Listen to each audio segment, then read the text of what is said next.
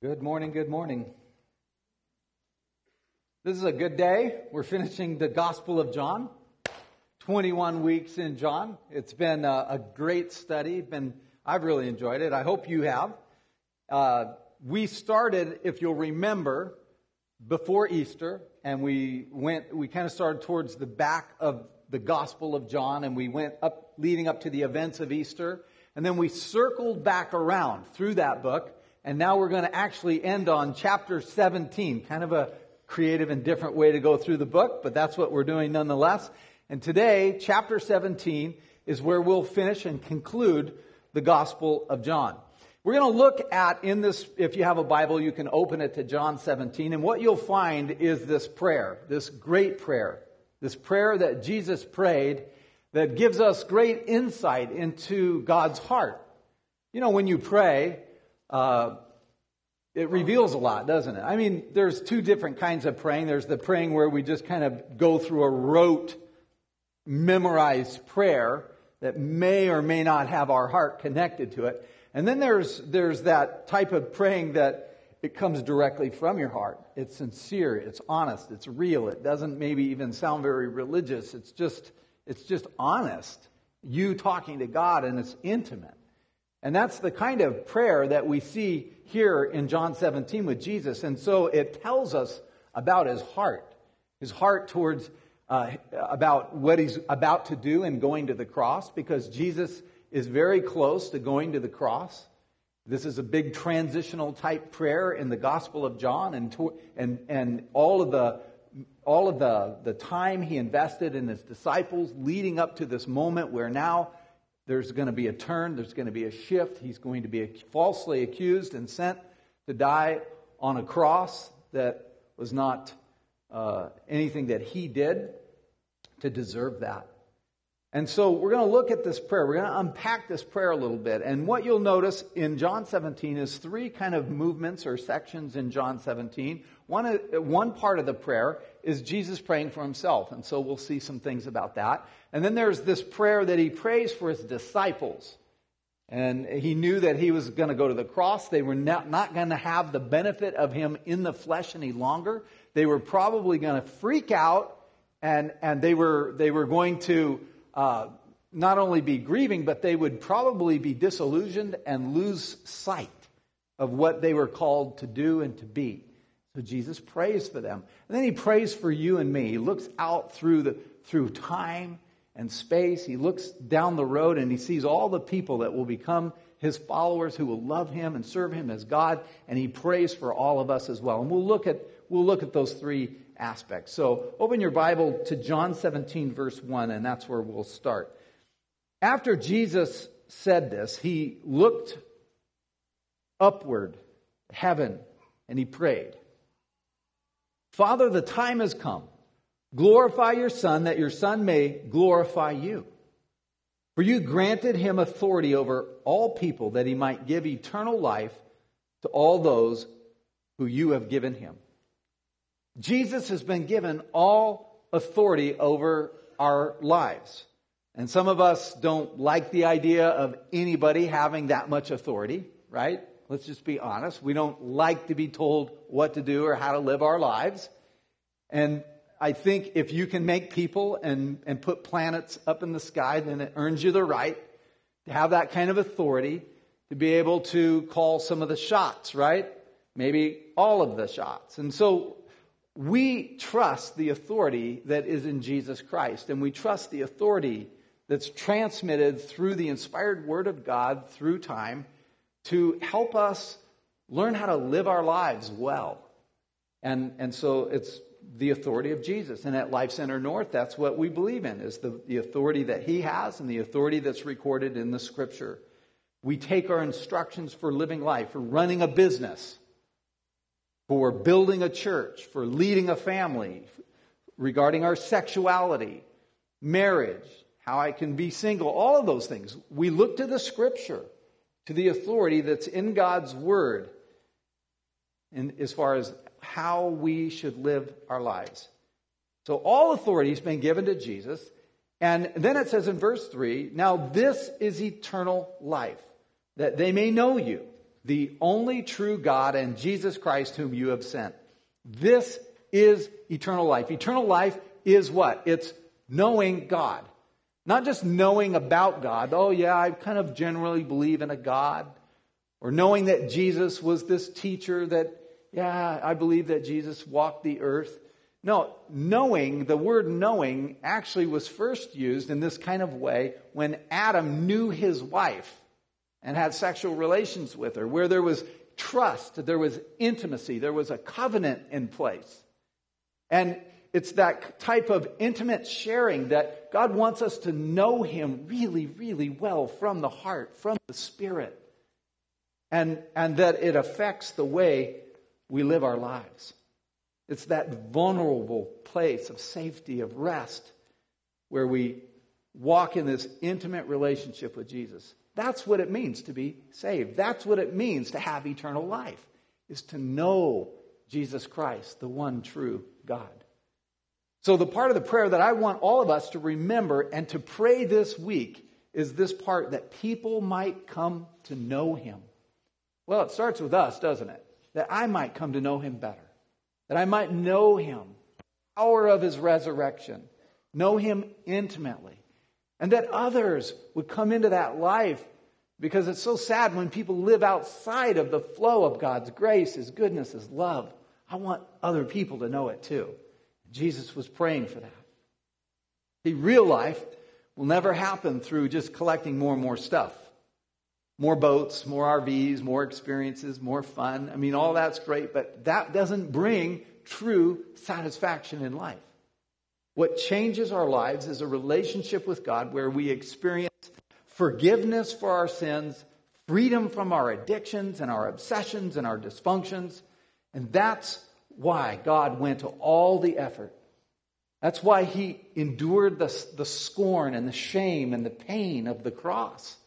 That's why He sent His one and only Son to this world to die for you and me. It's because He wanted to set us free. He wanted us to live in that freedom and to live in the place of forgiveness and to live under the covering of His love. And He wants a relationship with us. And so He sent His Son, Jesus, to deal with our sin, to deal with our rebellion, to pay the penalty that was due me. The penalty that was due you landed on Jesus at the cross. See, the Bible is filled with paradoxes. It's filled with tension as we read it. And one of those tensions, one of those paradoxes is that it took death to bring life. It took the death of God's one and only Son to bring life to you and me. Life on this earth and life eternal. Then starting in verse 6, Jesus starts to pray for His disciples. He thanks God for all these disciples, all these people that were handpicked, that each person who comes to know God, it's a gift, isn't it? It's not just some decision that we decide we're going to know God. It's this decision where He draws us by His grace. We are saved by grace through faith. It's not of ourselves. We can't boast in any good thing we've done, and we can't even boast in our own faith, because it's all a gift of grace, that we belong to God. And Jesus is praying about this, and He's saying, man, you gave them to me, and I kept them, and they're yours. And they became the first friends of God who really knew Jesus Christ in the flesh. And His heart was praying for them, knowing that He was going to leave in the flesh, and they were going to need to learn now how to live by the Spirit. And He was entrusting them back to the Father. And you parents get this. I mean, when your kids move out and you know that they're going to encounter resistance to their faith, they're going to be tested to the core. They might even have this onslaught of temptation and philosophy that is going to try to undermine and cut the confidence in God short. And you realize you can't follow them around. And you're going to have to uninstall that GPS you put underneath their car.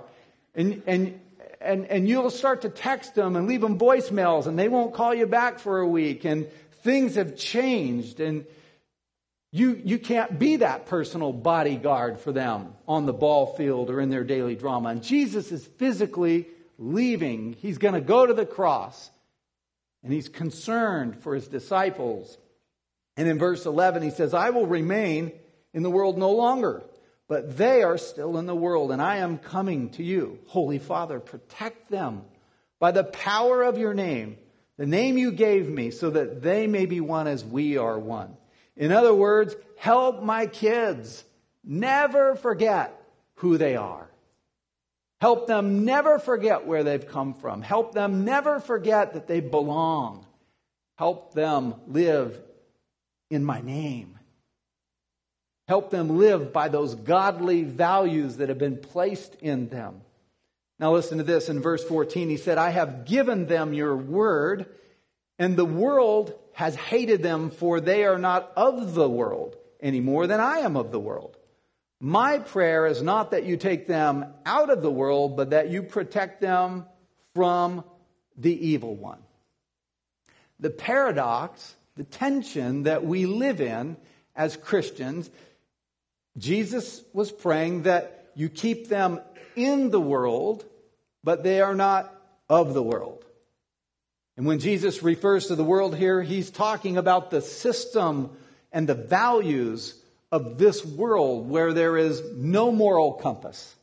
There is no absolute truth, where everybody just does what's right in their own eyes.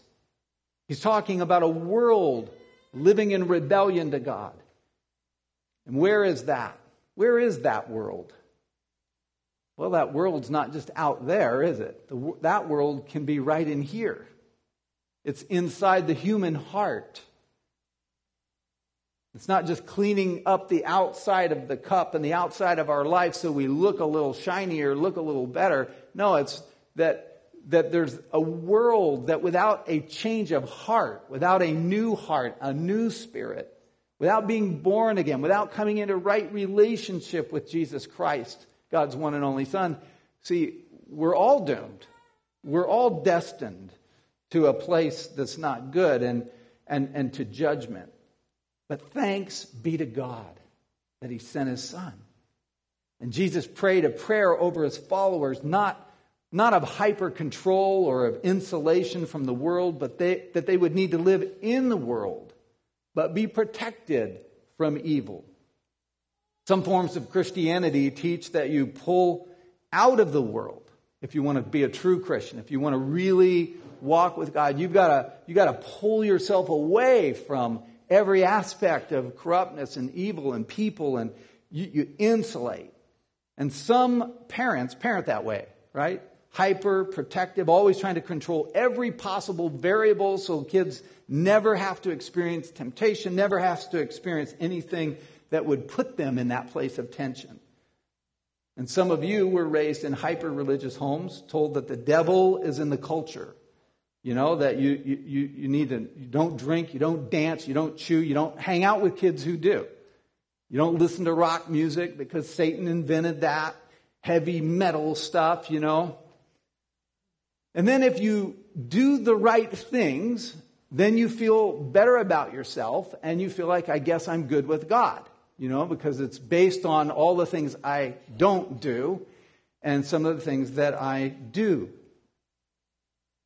Then we become adults. We adopt this kind of list of legalistic rules that become our checklist of how godly we either are or are not. Most Christians, for example, have very few non-Christian friends. And that, over time, can become a huge problem. Because to the extent that we have no non-Christian friends, to that extent, we do not look like Jesus any longer. You don't become more and more like Jesus, and the more you pull away from the culture around you. And the reason I say that is because Jesus was immersed in the culture around him. Jesus had people, lost people, hurting people, broken people, who were his friends, who he hung out with all of the time. See, Jesus lived right in the middle of our broken world. Some Christians will say, yeah, but the Bible says in 1 Thessalonians 5:22, you should avoid even the appearance of evil.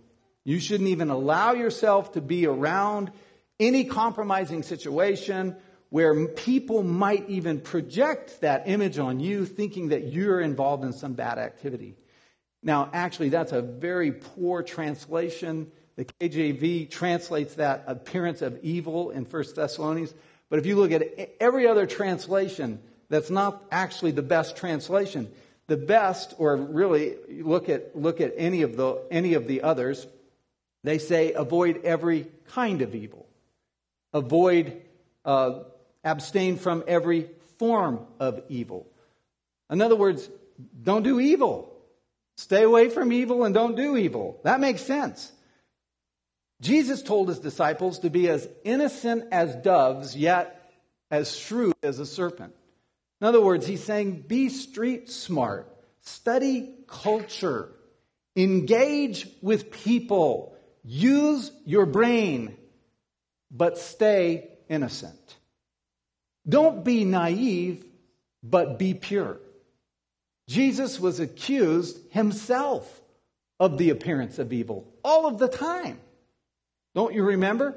Remember what the religious right accused him of? Being a drunkard. That means people probably caught Jesus drinking a glass of wine or beer occasionally. The religious right accused Jesus of being a glutton, right?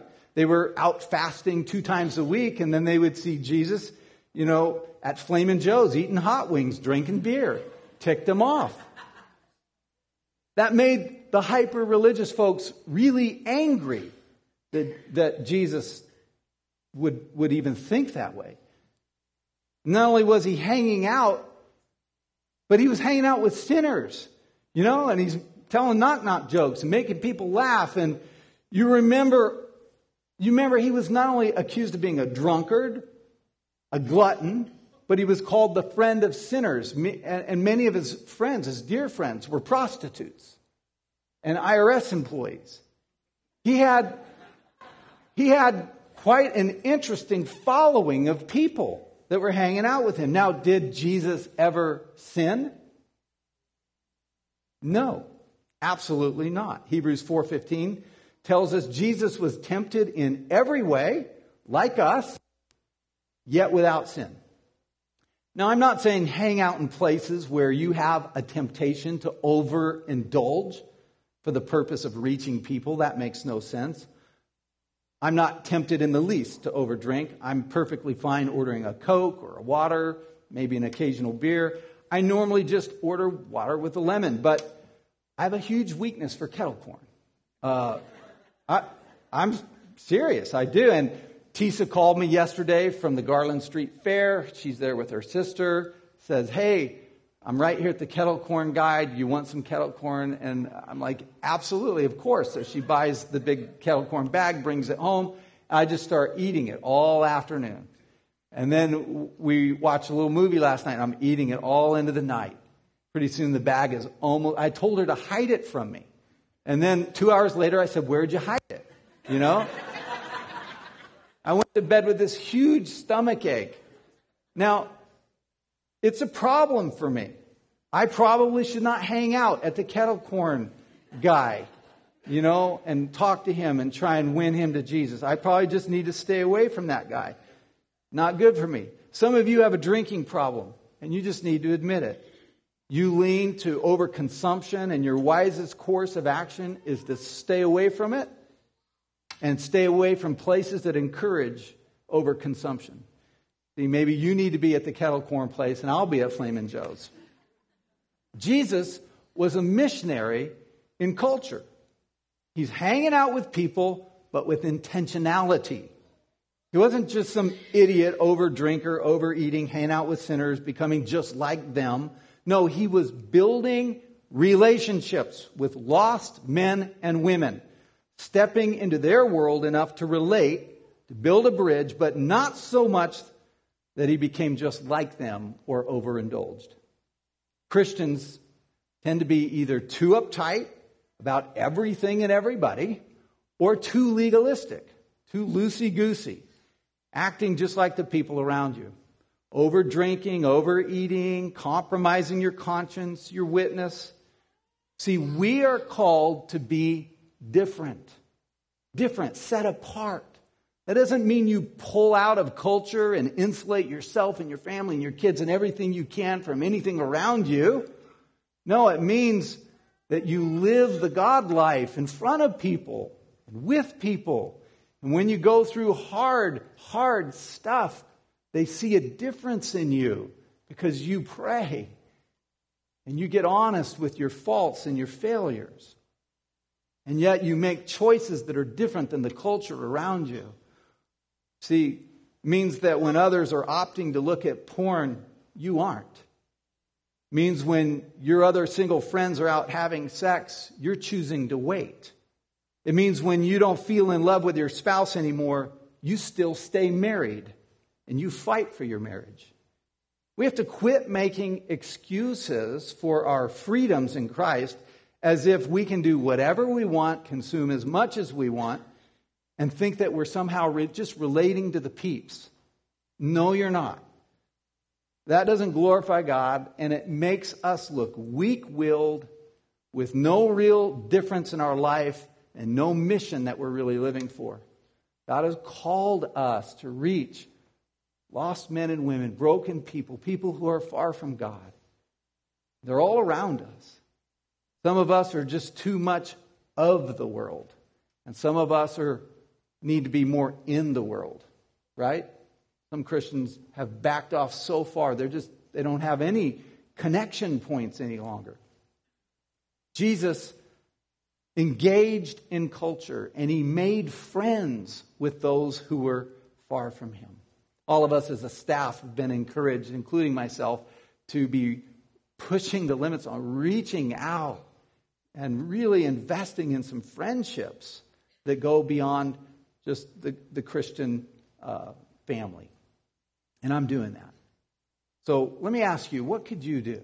Maybe even this summer, before the summer's done. What could you do? Could you throw a block party? Maybe join a bike club? Host a dinner for 8? Just make sure you invite some people who need to be around the Spirit of Jesus. In but not of. Jesus prayed for protection from the world. Protection. You know what protects you? One of the things that helps inoculate you is the Word of God.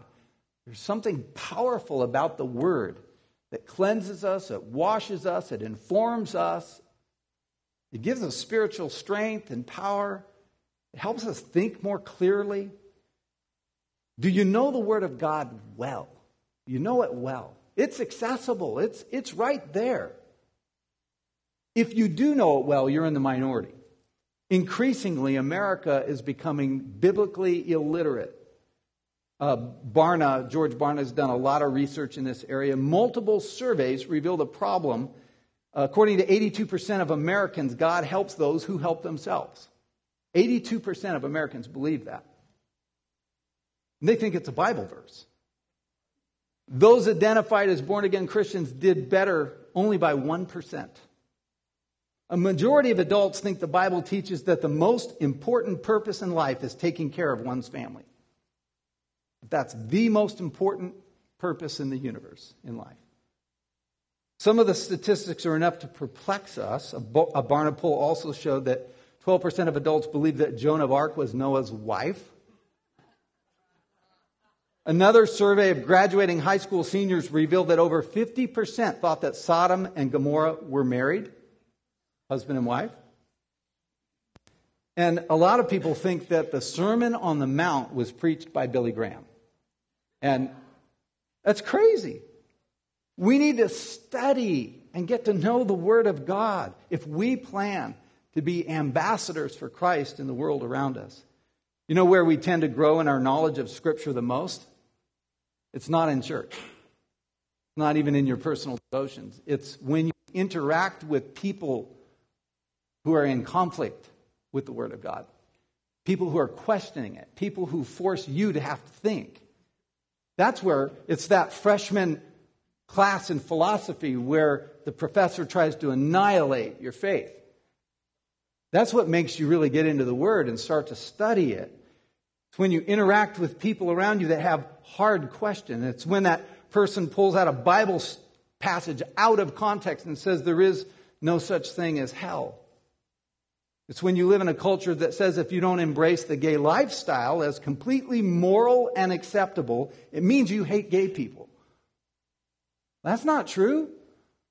And yet you need to study, what does the Scripture say? Because culture has a very loud voice. And Hollywood has a very loud voice.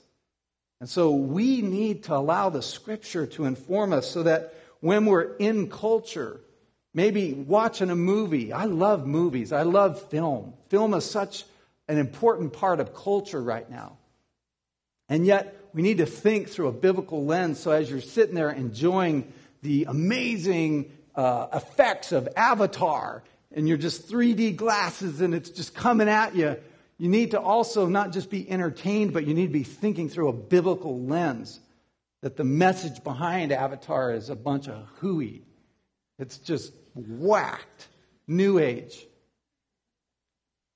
But a lot of people never think. They never sit and think and engage with the culture around them. They just place themselves in it and then just let it carry them wherever it's going to carry them. Friends, we need to really be thinking. We need to be engaged. We need to be praying. We need to be involved. Not pulling ourselves out and away, pushing ourselves into culture and being students of culture and being missionaries in culture.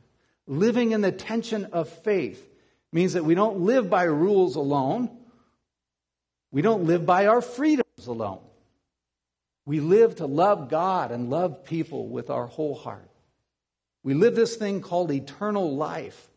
It's not just for ourselves and it's not just about us. But we're living lives that are attractive to other people. Living lives of self-control, kindness and goodness and love and joy. Not this pickle-faced, uptight, hyper-religious, unattractive life. No, that's not what I'm talking about. But neither is it this hyper-liberal deal where you take everything to excess. Now, I'm not talking about politics. See, if you're making everybody angry, you're probably doing something right. If the religious right think you're too loose and too compromising, and the liberal left sees you as not fun enough, and you're not really a good enough partier, and you're not laughing at all the things that they laugh at, and you're not selling out your soul, everything they've sold theirs.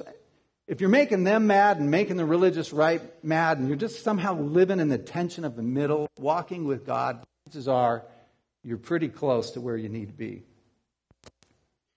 All right, lastly, in this great prayer of Jesus, he prays for you and me that we would love each other really well.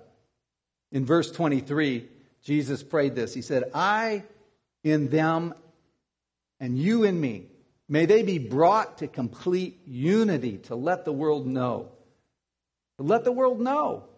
See, unity helps the world know that something's different about the Christian faith. Something is different about the Christian message. That you have sent me and have loved them even as you have loved me. See, Jesus said, I died for people who were far from me so they can experience life, eternal life. He exchanged his life so that we would experience life. Saying, just don't spend your time arguing about all the wrong things. Don't fight. Don't get all uptight about how loud the music is, or how people dress, or whether hats are permissible in church, or whether the preacher's too young or too old, or whether this or whether all the dumb things that people get uptight over. Just be one. Don't gossip. Don't do this. Just watch each other's backs. Love each other. Life's too short. Real worship comes from this sincere, thankful heart of love for God. Be unified. Embrace the diversity all around you. The tension is this, that you can have unity without having uniformity. You have unity without uniformity. Everybody doesn't need to be the same, think the same, dress the same, kind of cookie-cutter Christianity. That is not what God is looking for. I love diversity. I love all the different sizes and shapes and colors and personalities, the diversity that God gives us. And this is a very diverse church, and I love that. I thank God for that all of the time. How boring would it be for everything just to look the same and be the same? Every person is embraced by the love of God. The Bible says, make every effort to keep the unity of the Spirit through the bond of peace. Make every effort to be unified and keep that and preserve that. We are called as missionaries in this world to love each other well, so people hear and see a powerful witness of the transforming power of Jesus Christ. So I want to just encourage us in wrapping this up. Let's be praying this week. Praying. Let's be looking for how we can engage in culture. To engage thoughtfully, biblically, lovingly in culture and in relationships around us. Let's be a church that is in the world but not of the world. Where the presence of Jesus is filling our hearts. And then it's kind of seeping out into the hearts around us. Let's pray. Lord God, we just thank you for the Gospel of John. We thank you for the challenge of this prayer. And we thank you, Lord, that you pray for us. We need prayer. Jesus, that you're interceding for us even now. Thank you for that, Lord. Help us, Lord, to just live in the umbrella of your love. And to be intentionally reaching out and reaching in to this world. It's messed up, so needy, so confused. Lord, help us. Help us be missionaries for you. Help us just be ambassadors of your grace. Help our lives look different in a good way, because they are different. We just thank you, Jesus, that you're not finished with us. You're continuing to work in us. And we invite you, transform us today. Keep working in us, helping us, Lord, because we have a lot in our heart that we still need to let go of, and we have a lot of change and transformation we still need to see in each one of us. So we just ask these things in your loving and in your powerful name. Amen.